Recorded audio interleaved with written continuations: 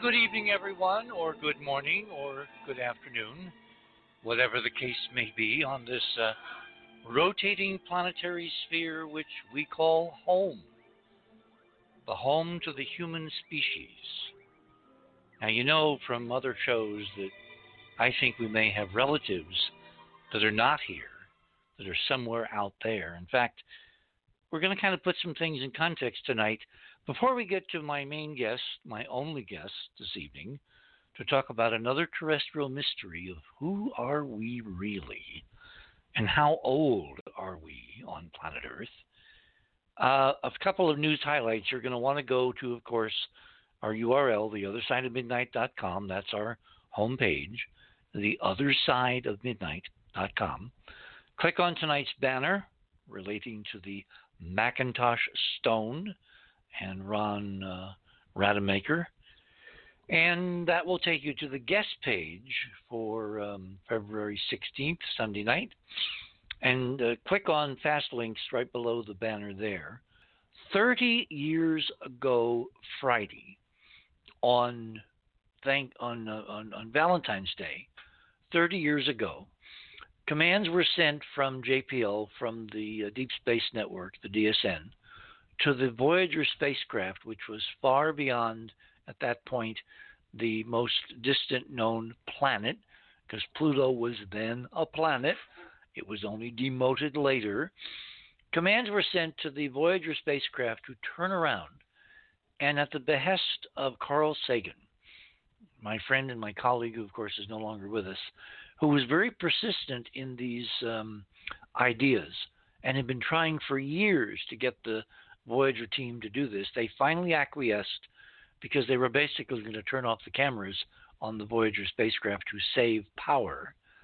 About 30 minutes before they terminated the camera system, they turned the spacecraft around and took a series of images in a series of shots, red, green, blue, across the entire solar system as seen from Voyager's perspective, which was well above the plane of the planets orbiting the sun. So if you can imagine, in fact, if you go to that link, you'll see a kind of a diagram showing this geometry.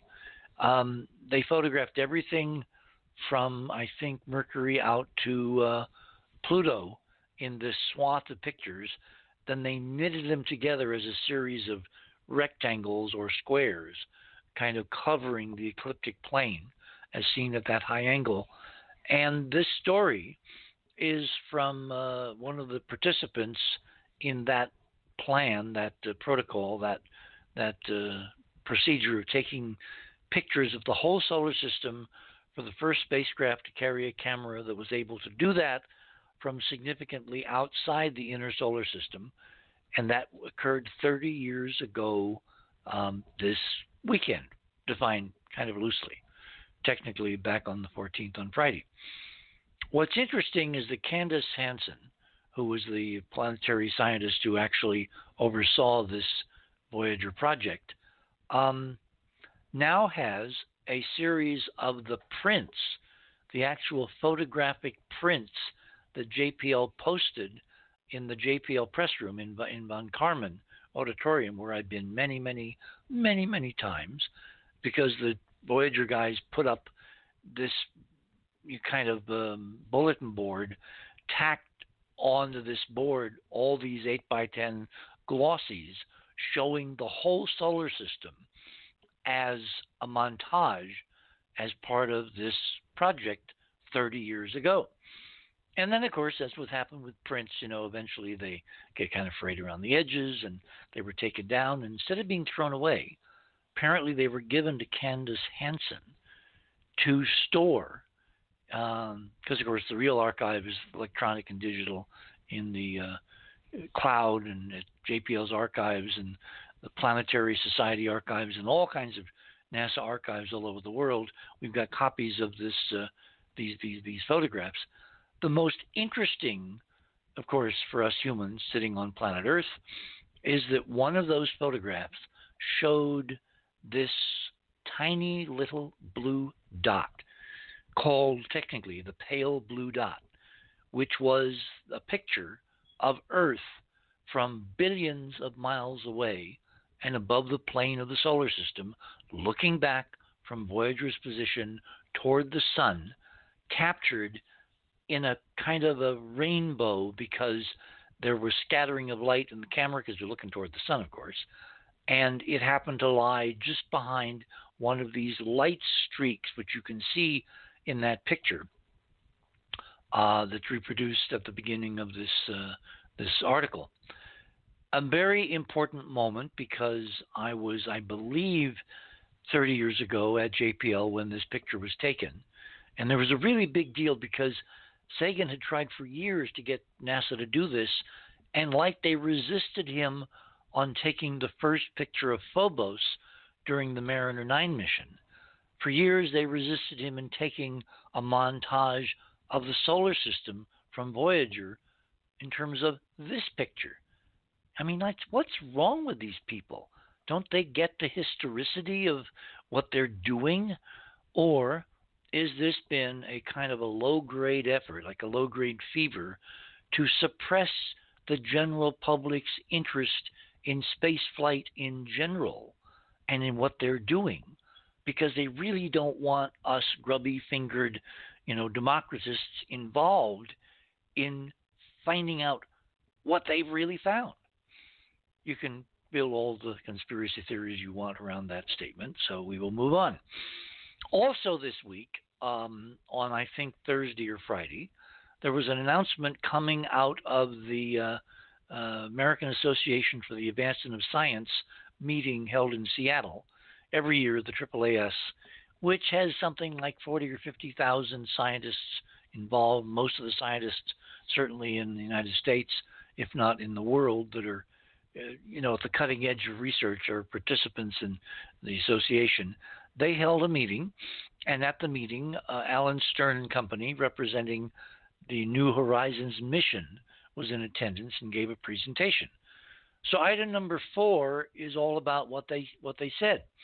The most interesting news coming out of the meeting was not any new news on the flyby of Ultima Thule, which is, remember, the little tiny 20-mile or so weirdly shaped rock, in quotes, that the mission scientists were able to find for New Horizons to fly past, a year or two after it flew past Pluto. The news coming out was that they decided for some reason to change the name.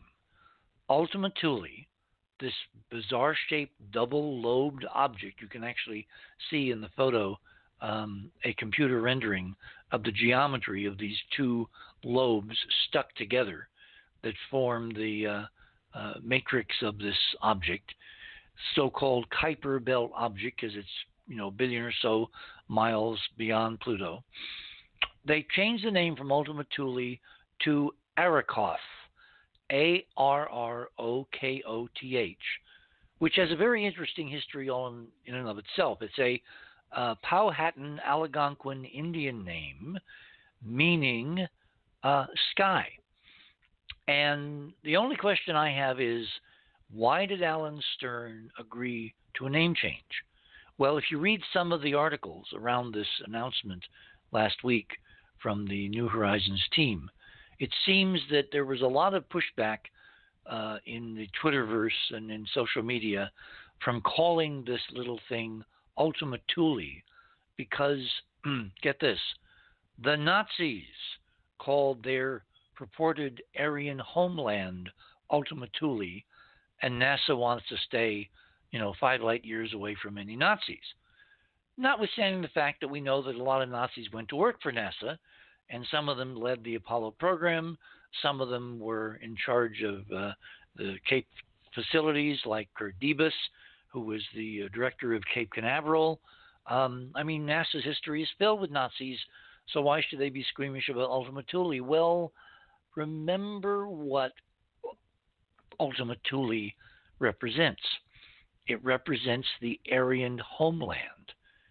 If you take a close look at the data that came out of the AAAS meeting on Ultima Thule / Arrokoth, they're making some very interesting claims, really extraordinary claims, based on observations of this little object, which really don't pass the smell test. And that's a long discussion. We're not going to get into that tonight, but we're going to have some more planetary shows coming up. We've got some surprises for you, some major surprises having to do with my original investigation out of SRI, the independent Mars investigation. We have a leaker from deep inside the bowels of the U.S. government who has something interesting to say about the intelligence agency's perspective on our early work vis-a-vis Mars. Well, you know this is part of a continuum. We're looking at off-planet origins for modern humans. I know that sounds heretical, but that's where the data's been leading. Looking at Mars very close up in one case, and at this little object, Ultima Thule/Arrokoth, in another case. Because in truth, when you look at the geometry that the early released images of Arrokoth showed us, that now have been all covered up in the latest releases, the geometry is almost all gone. They've had over a year now to kind of hone the computer algorithms and get rid of that offending geometry. But in our original shows, which had radio with pictures examples, there is stunning three-dimensional geometry on this object. And in fact, what's really weird is that in referencing the idea this thing is two lobes that came together somehow so gently for all their mass that it didn't even produce any cracks that you can see on the New Horizons imagery. As you'd imagine, if two solid objects came together and went smash, you'd get cracks. Well, this approach was so gentle that one of the scientists, again in a very Dickinsonian fashion, and for those of you who are new, I'm referencing Emily Dickinson and her famous quote, tell all the truth, but tell it slant. He says, this scientist says, I think his name is McKinnon, he says, think of the gentle docking of two spacecraft. He really said that. My gosh, he must be a fan of Emily as well. Okay, item number 5. Remember, coming up on Tuesday morning, in the pre-dawn of the 18th of February, you're going to see the moon occult Mars. And it's pretty spectacular. If you've never seen one, go out there with your Mark 1 eyeballs and just take a look. If you're on the East Coast, it'll occur in daylight. If you're on the far West Coast, you won't see the immersion, meaning the moon overtake Mars, but you will see the immersion when Mars moves out from behind the moon. And in the Midwest, including here in the great American Southwest where I am, you'll be able to see both the immersion, meaning when the moon covers Mars, and the immersion when Mars comes out from the back of the moon. And it's really spectacular. If you can see it with binoculars, it's even better. If you've got a decent telescope, it's super cool. And it's really important because you're seeing there a metaphor of why this administration, Donald Trump, wants to get to the moon by 2024 as a stepping stone to going to Mars.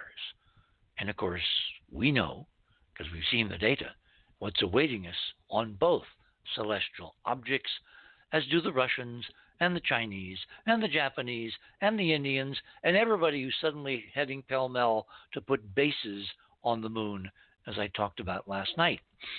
Of course, the larger context of all this is, who are we? Who are human beings? How long have we been here? What's our real, extraordinarily variegated and complicated and suppressed history?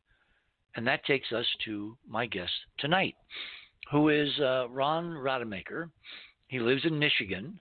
He's a working author with 6 books about travel on the back roads of Michigan to his credit.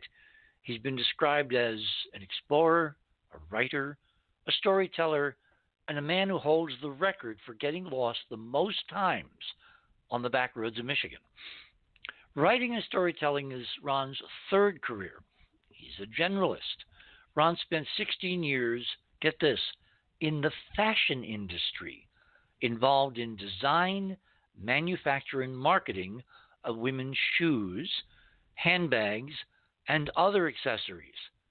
We got to ask him about that. This work took him to all but 4 states in the U.S. and to several countries in Europe and the Orient. Then came, get this, 10 years of traveling the arts and crafts fair circuit throughout Michigan, creating and marketing rustic log and twig furniture. And from those travels came the idea for his series, Michigan Back Roads. So if you want to find out what Ron's been up to and all the curious out-of-the-way places that Robin and I used to love to go visit and see because it was off the beaten path, you go to www.michiganbackroads.com. That's Ron's website, which, by the way, now has a prominent link to the story of the Macintosh Stone, as well as some other goodies there. Ron's other gateway websites are also listed and linked, and they've been visited something like almost 180,000 times in the last year alone. Ron writes something called the Travel in Michigan newsletter, which is published by email on the first of the month. He can be heard also on 25 radio stations across Michigan each week on, among others, the Steve Gruber Show. And he's with us tonight to talk about this remarkable, really incredible object, which has so much to tell. A tale by any other name is an extraordinary mystery. And so without further ado, Ron, welcome to the other side. Good morning, Richard. How are you? I am doing well, and I want to talk about how the heck with a guy with that variegated background wound up in, shall we say, unusual, anomalous archaeology. Let's start when you were a kid. What was your childhood like, and where did you grow up? Well, I grew up on a farm in DeWitt, Michigan, which is right in the middle of the mitten, right in the middle of the state. And as farmers, we spent an awful lot of time in the fields and in the woods. And almost from my earliest memory, we were out there picking up arrowheads and axe heads and fossils and those kinds of things. By the time that I was 10 years old, I had an entire room in the barn filled with artifacts that we'd picked up from off the ground. So I was always fascinated by these things. So when did you, you really have had a bizarre career. How did you wind up getting into the design of women's, accessories? That seems a far cry from a kid. I grew up on in the country in Maryland, and I would wander around, and I didn't collect arrowheads. I collected live things like snakes and birds, and raised them in my mom's kitchen because we had a restaurant, so they used the restaurant kitchen for meals. So I had my own kitchen to do lab work in, and I got into the whole biology side. But how did you go from arrowheads to Fabergé? Well, most as we go through my career this evening, you're going to find almost everything that's happened in my life was not planned. It was serendipitous things that would happen, and I would just go that way. And I was I'd gotten out of the Army. I was going to school, going to college, and I was working, believe it or not, in a shoe store part-time. A guy walked in, got yakking with me, and he said, you'd make a good traveling salesman, and maybe we should get you involved with what's going on with our wholesale. I said, what's that? He said, you'll make more money. So I said, fine, I'm in. And that's how it happened. It was really nothing that I attempted to do. They sent me to be tested. And for the next 16 years, I traveled all over the United States and the good part of Europe and the Orient, working with factories, working with department stores, and creating shoes and bags for beautiful women. What's better than that? Working with beautiful models all the time. I was going to say, that sounds like such a hardship post. So had you exemplified any artistic side when you were growing up? The only thing that I exhibited that could be considered artistic, I guess, was I always was a writer. I always won all the creative writing competitions, and I really enjoyed public speaking class. I had a knack for speaking in front of crowds. So those are the only two things. I can't draw. I can't carve. I cannot play music. I don't have any of that stuff. But when it comes to words, that's where my strength lies. Well, the obvious question I wanted to ask when I was reading this was, how would you give up working with beautiful women to wind up, doing arts and crafts and traveling a circuit around Michigan? Well, just bad luck all around. What do you think? I mean, yeah. I knew there had to be a story there somewhere. So, well, actually, what it was, and I've always had I'm the kind of person who, when I get fixated on an idea, I just go after it. And I was still traveling, and I had a reason to come back to Michigan, and I got back here, and I was looking, staring down both barrels of another flight to Taiwan, and I did not want to go. I didn't want to fly anymore. I was just tired of 17 years of constantly traveling. Oh my God, yeah. So I just stopped, and I said, I'm going to find something else to do. And so, I had become fascinated with rustic furniture, having grown up on a farm and all that. And I began to study how you did it and how you managed wood. I invented a kiln that could be worked on a small scale, and just started building furniture. And people driving by where I was working would stop and say, well, how much is that? How much is that? And so, I thought, hey, got something here. And because of that, then I ended up traveling all over Michigan with this big old truck. In fact, my booth was not a tent. I built a full-size log and twig gazebo to use as a display booth that I could dismantle and build at each festival. And it was great fun. Well, I know I grew up in New England, and I know there's a lot of rustic furniture made. And then the Amish, of course, make stuff in Pennsylvania. But I'd never really heard of, twig furniture coming out of Michigan. Well, what we have here is a vast, we have a lot of wetlands in Michigan. We have a lot of swamps, a lot of lakes, a lot of rivers. And in those areas grows a plant called pussy willow. You give them to your... yes, know them well. Yeah.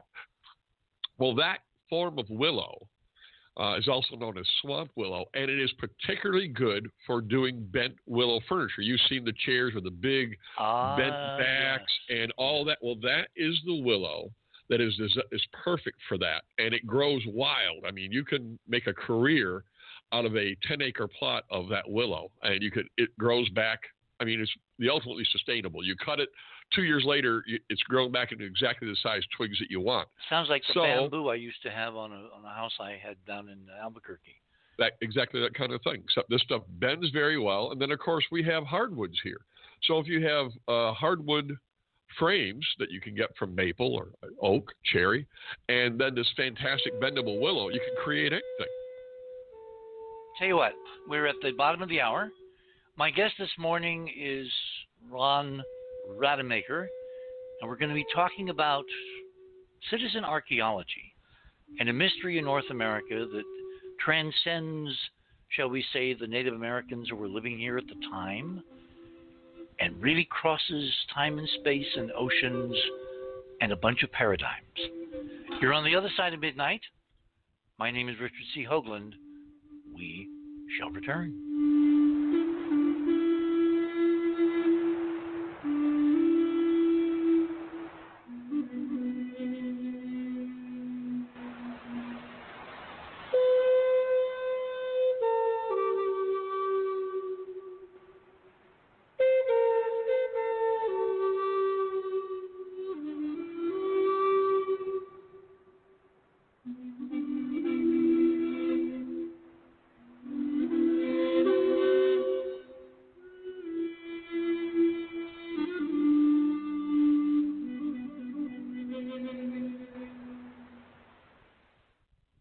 I want to talk a bit about hope for some people tonight that we need to keep in our thoughts and prayers, and hope for a better world that we can actually help them achieve. I'm talking, of course, about the people in the Bahamas. If you go to theothersideofmidnight.com, that's our homepage, and click on that banner which says at the top, Save Lives, Pure Water for the Bahamas.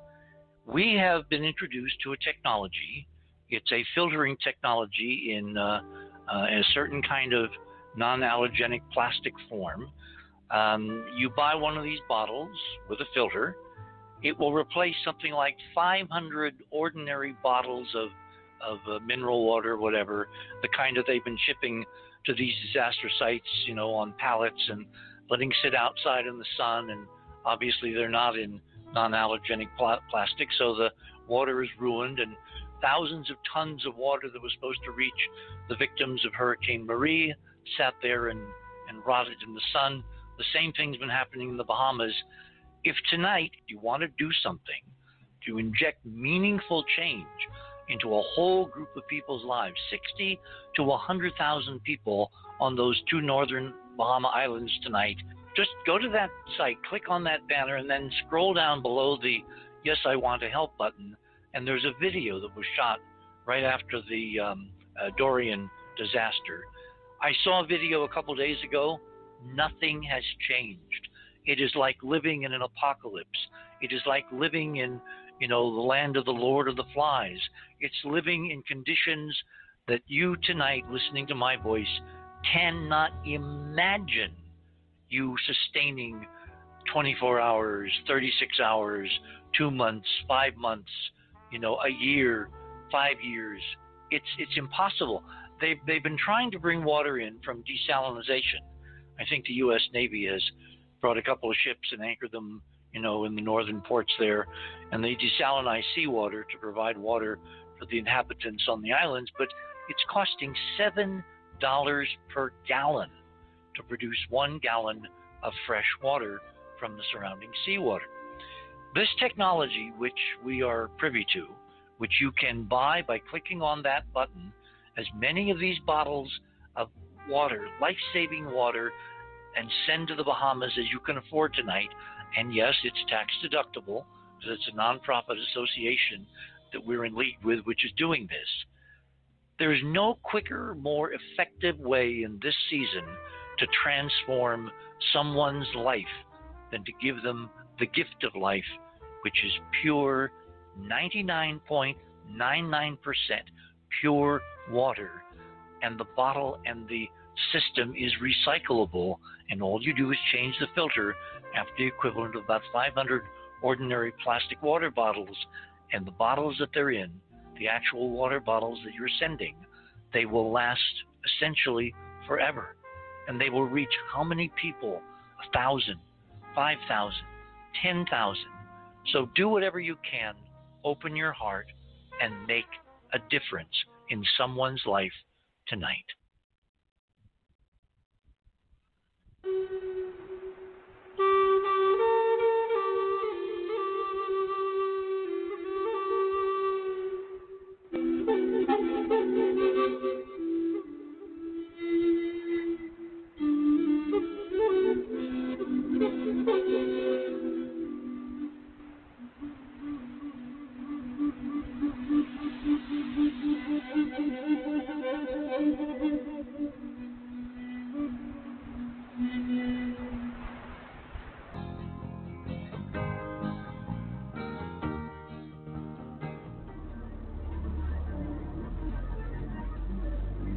TheOtherSideOfMidnight.com. Talk radio with pictures on demand. Liberate your hyperdimensional time scale and non-linearly access over 400 hours of conversation at the cutting edge of science and thought. Join Club 19.5 to get access to exclusive content that fits your interests and time schedule. Filter episodes by guest or subject. Membership costs $9.95 a month, 33 cents a day. Talk radio with pictures on demand. TheOtherSideOfMidnight.com.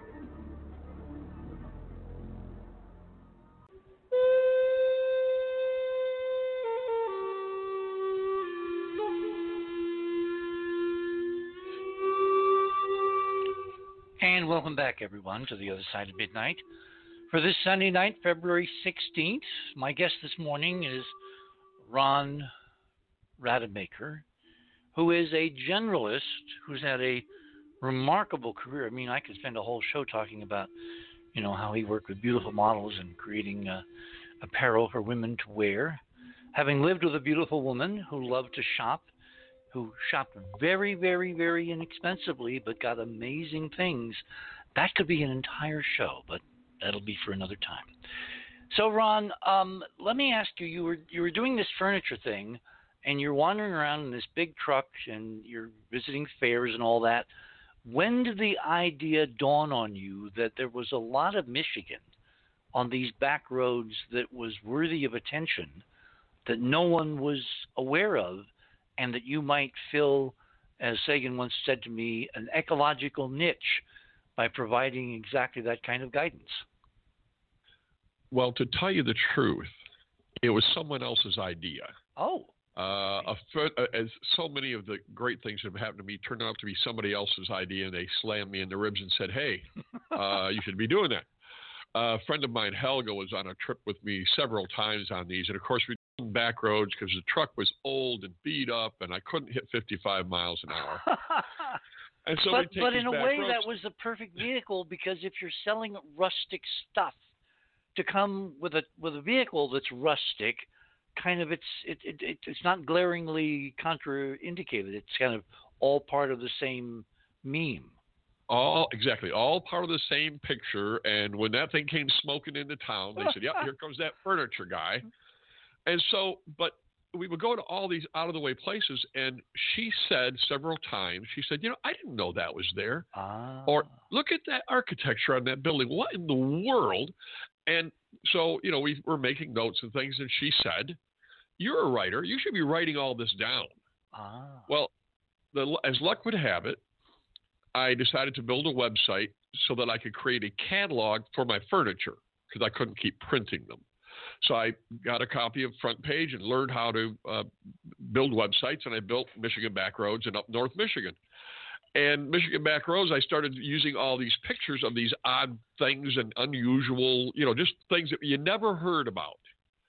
And just kind of like local color to flesh out the background of the furniture. Exactly. And places that, towns that no one had ever heard of. At least I had never heard of them. Give us some examples, Let's see. Well, there is, I'll just give you an example that's still there. You can go find it for yourself. No one else knows about this. There's a little town called Matherton, which is up near St. John's. It's out by Fowler.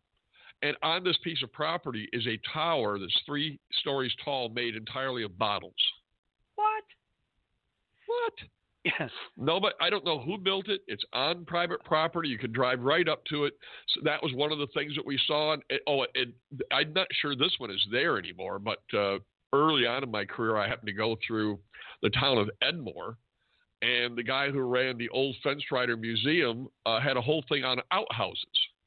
Don't ask me why the guy had his whole thing on outhouses. But he put forth a proposition that there used to be such a thing as 2-story outhouses. What? I grew up on a farm with outdoor plumbing. Me too. For 7 years, I had to fight the rooster in the winter to get the warm spot. Yeah, my problem was the spiders. I did not like the spiders. The spiders are they're no good. So, and this thing actually did exist. I took a picture of it. There was a 2-story privy that served a state-run kids school.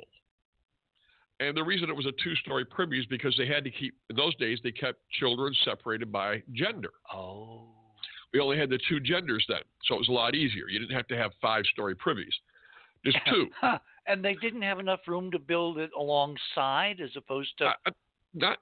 I'm not sure, but the way that it worked is if it was boys on the ground floor, they could just walk out and use the ground level. The people on the second level would walk out on a covered walkway that connected to the second level of privity and use it that way. And by this device, they didn't want to build them side by side, Richard, because part of the reason for doing it this way was to keep these kids from hooking up.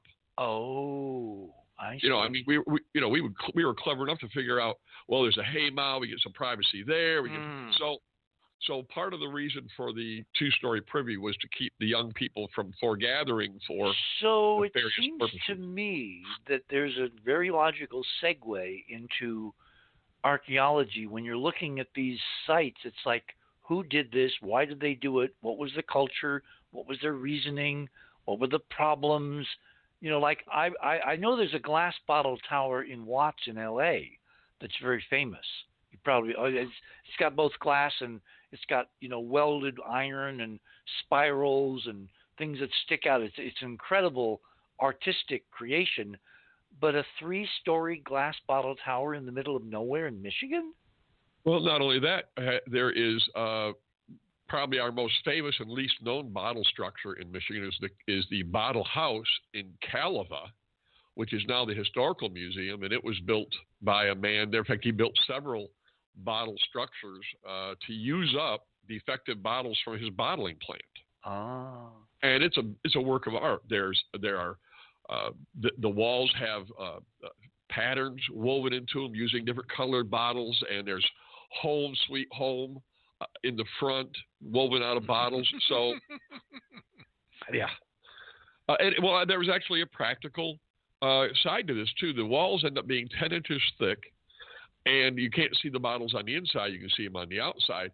But the insulating quality of the bottles is so good that the temperature difference inside to outside is 10 degrees. Well, each one obviously is filled with air. It is filled with air. And the cross connection, bottle to bottle to bottle, glass is a very low heat conductor. So I can imagine it would be a good insulator.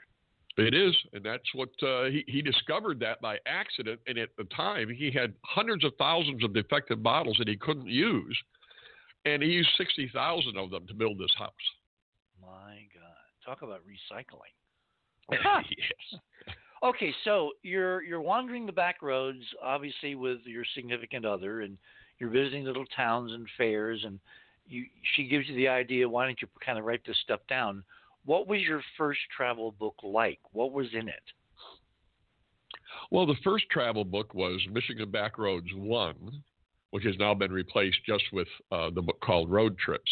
And it was simply a collection of stories, all based on true things, to out-of-the-way places in Michigan where you could find something that was unusual, and they were just fun.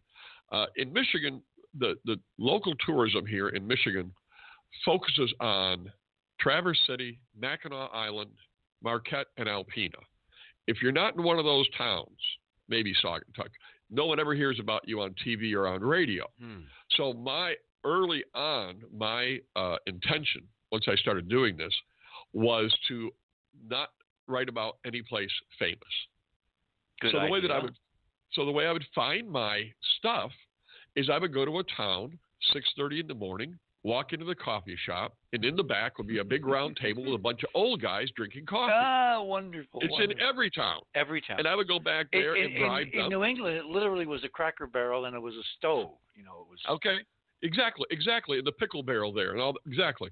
So I would go back there and bribe these guys by paying for their coffee and as many donuts as they could put away to tell me about local legend and tell me about the things that were lost, that were in the museum that no one remembered, all those kinds of things. How cool. And they would do so. Now, sometimes, I don't know about where you live, but here in the Upper Peninsula of Michigan, we have what's called a snipe hunt. It's the snipe hunt, where they send you off and you got to hold the bag. Yep. Waiting for them to drive the snipe to you, hence left holding the bag. Yes. So every now and then these guys would send me on a snipe hunt just for the sheer joy of it. But for the most part, there would be a kernel of truth. And from a lot of those kinds of adventures, and I have a couple of very, very old Michigan history books, I've managed to track down dozens and dozens and dozens of unusual places, unusual businesses, forgotten towns, things as bizarre as in St. Louis, Michigan, there was a spring that used to flow there. That entire economy was built around. The water that came out of the spring was magnetic. What? Yeah, and you could stick a piece of metal into this water, and it would come out, and it would be a magnet. And they built up bathhouses, and people would come for the magnetic water cure, and the whole town blew up in the middle of the lumber era way before. They had a railroad there and postal service 7 days a week before Saginaw had a post office. So you find these stories. And is that place in the water still there? The town is still there. The wellhead is still there. Everything else is gone. It's capped off. Nobody even in the town even remembers, other than the Historical Society. I have one of the stories in my first book, Michigan Backroads Road Trips, is about the healing magnetic spring that was there. General Sherman from the Civil War actually traveled to St. Louis, Michigan to get the cure. That's how famous it was. Oh my God. Well, why did they cap it off? I mean, that's an amazing scientific thing. There you have it. That's where what I do is I go find these things.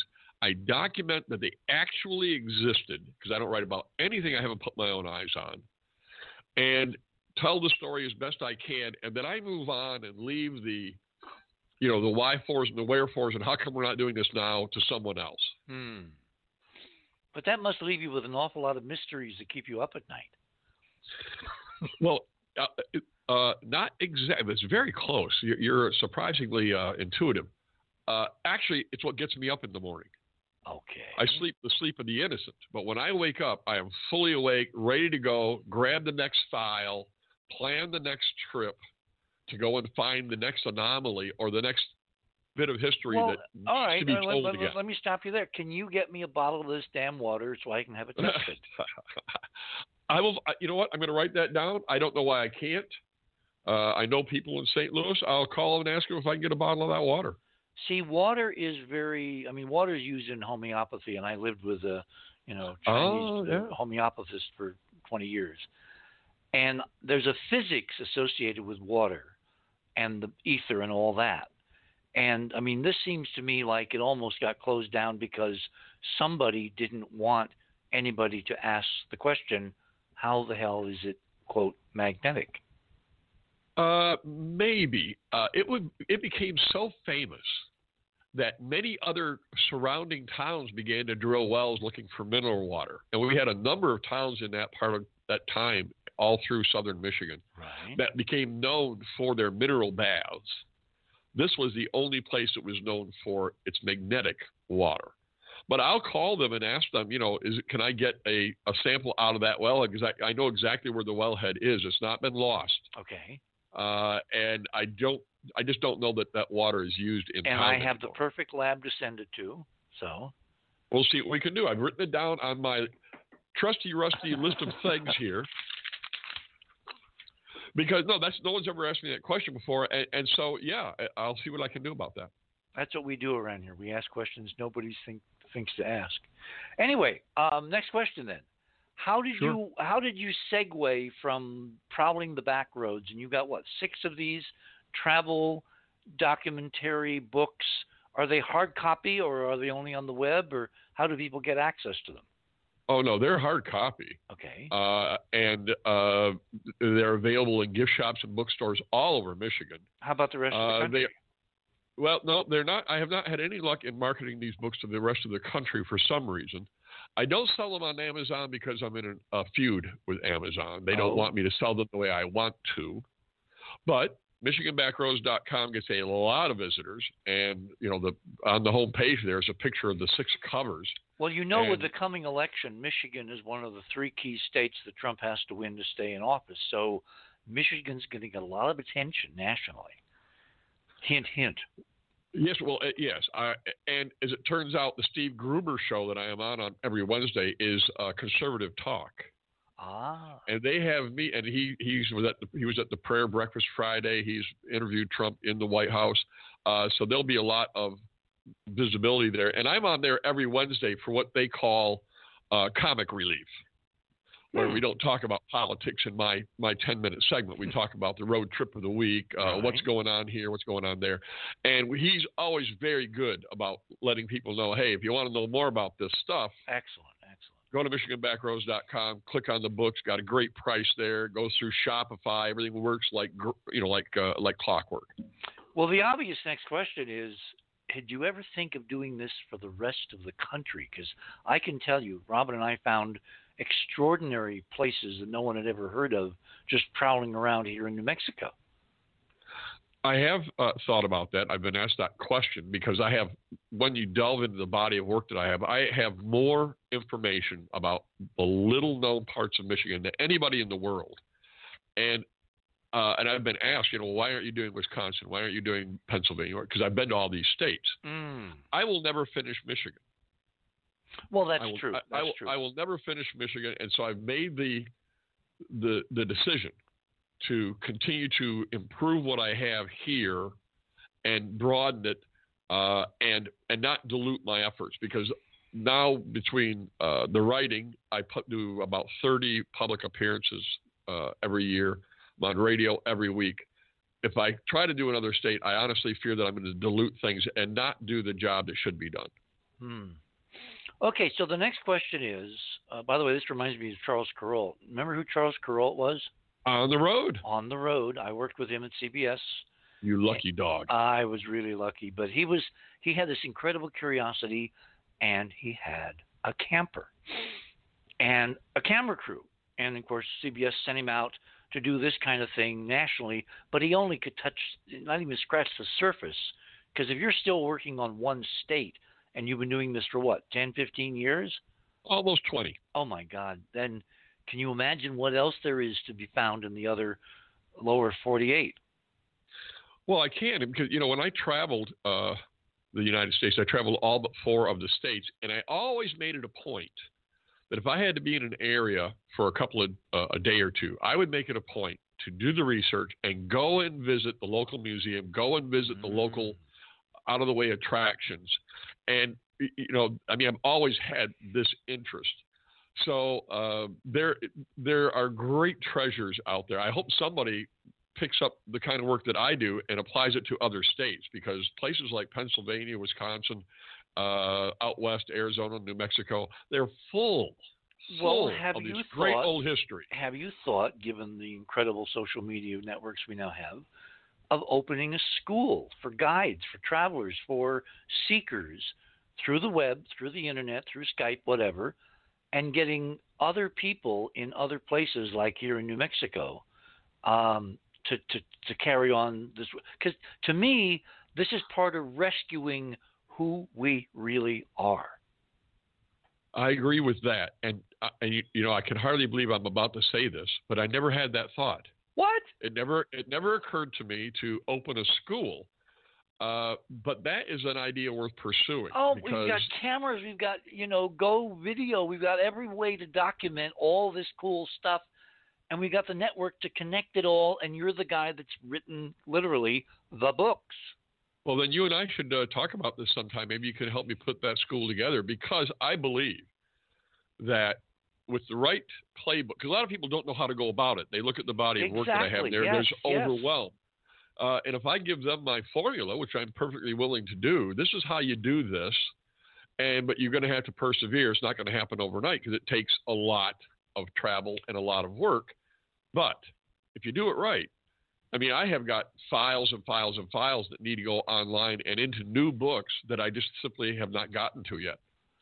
See, Robin and I met around... That's a good idea. It's a good idea, Richard. I'm going to think about that. Thank you, Ron. Robin and I around rescuing a place in Miami that I bet you've never heard of, called the Miami Circle, which was this excavation in the ground. The developer wanted to put up a big apartment complex, and when they had the bulldozers in, they ran across something that kind of looked like an American Stonehenge with ordinary geometric blocks aligned up and all this stuff.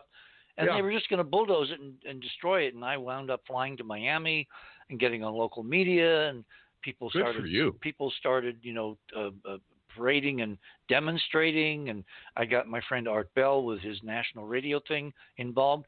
We wound up saving a crucial part of ancient American history in a town, Miami, that doesn't care about anything that's 3 days old. So one could see getting a flotilla of people around the country rescuing things like Indian mounds. I was on a plane once 7 years ago, and the guy was into that, and he said, it's a shame they're just being bulldozed left and right. They're being destroyed, and they're a critical part of this ancient North American culture we're going to talk about momentarily, and there's nobody, championing their preservation. So if you got people interested at the local level, local television is always looking for interesting stories. They're desperate, and a lot of it is really horrible stuff, like who shot whom, who left somebody buried out in the desert here. It's really very, very negative, because they got nothing else to fill the time. If you could fill it with history, with heritage, with who we are, and the incredible creativity of Americans to do things that other people around the planet don't seem to do, I mean, I can see how you could have a whole burgeoning, discussion around preserving who we are. I agree 100%. In fact, Indian burial mounds are a particular interest of mine. In fact, we're going to get into this canoe later on. There's a Hopewell fortification on an island in a lake in western Upper Peninsula. But let me say this about what you just said, because what you just said is is brilliant. I have all of the material and the ambition. I've never known who to contact. I mean, every now and then a radio station will call me and say, "Hey, we heard you on Gruber. Could you do a couple of things for us?"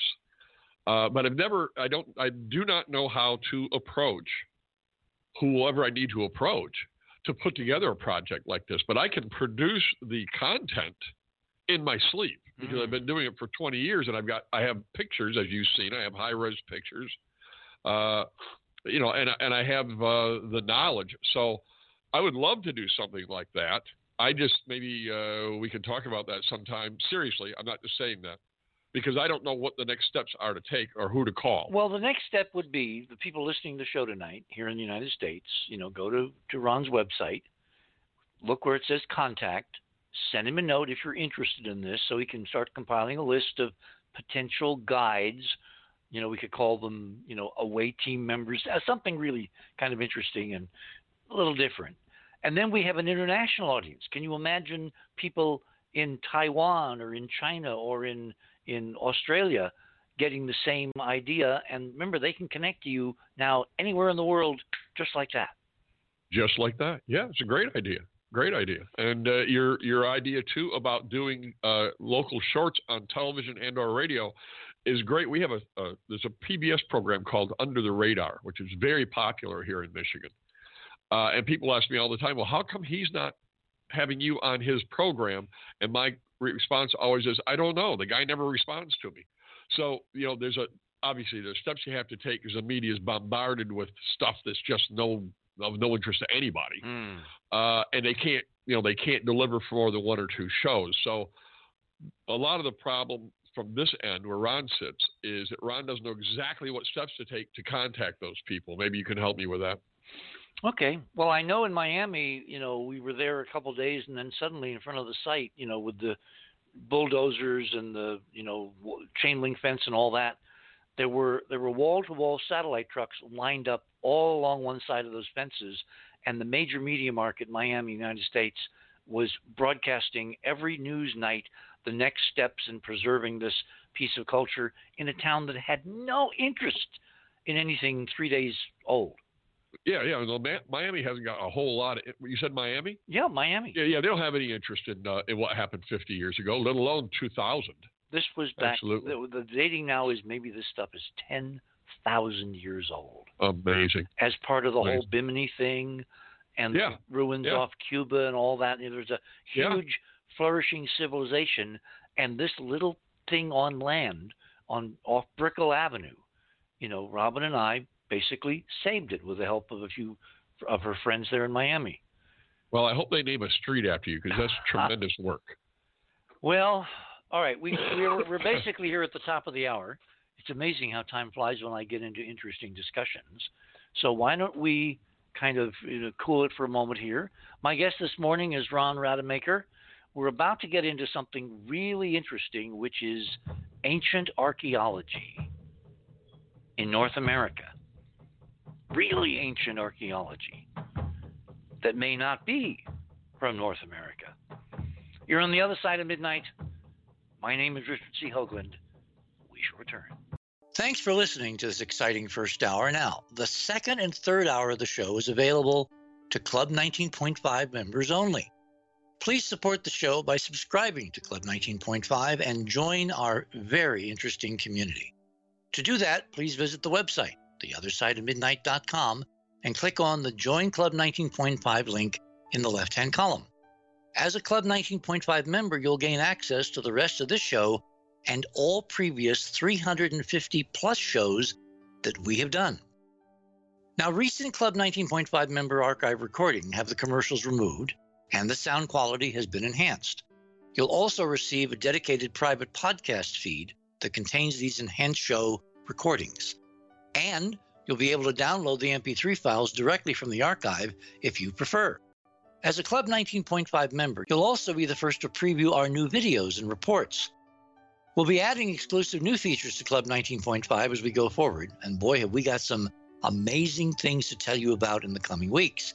So please support the show and don't miss all the exciting new things we have planned. I want to thank all our Club 19.5 members because without your guys' support, this show would not be on the air. Please help us continue growing the show by subscribing to Club 19.5 today. And when I say we really need you, we really need you. Over and out.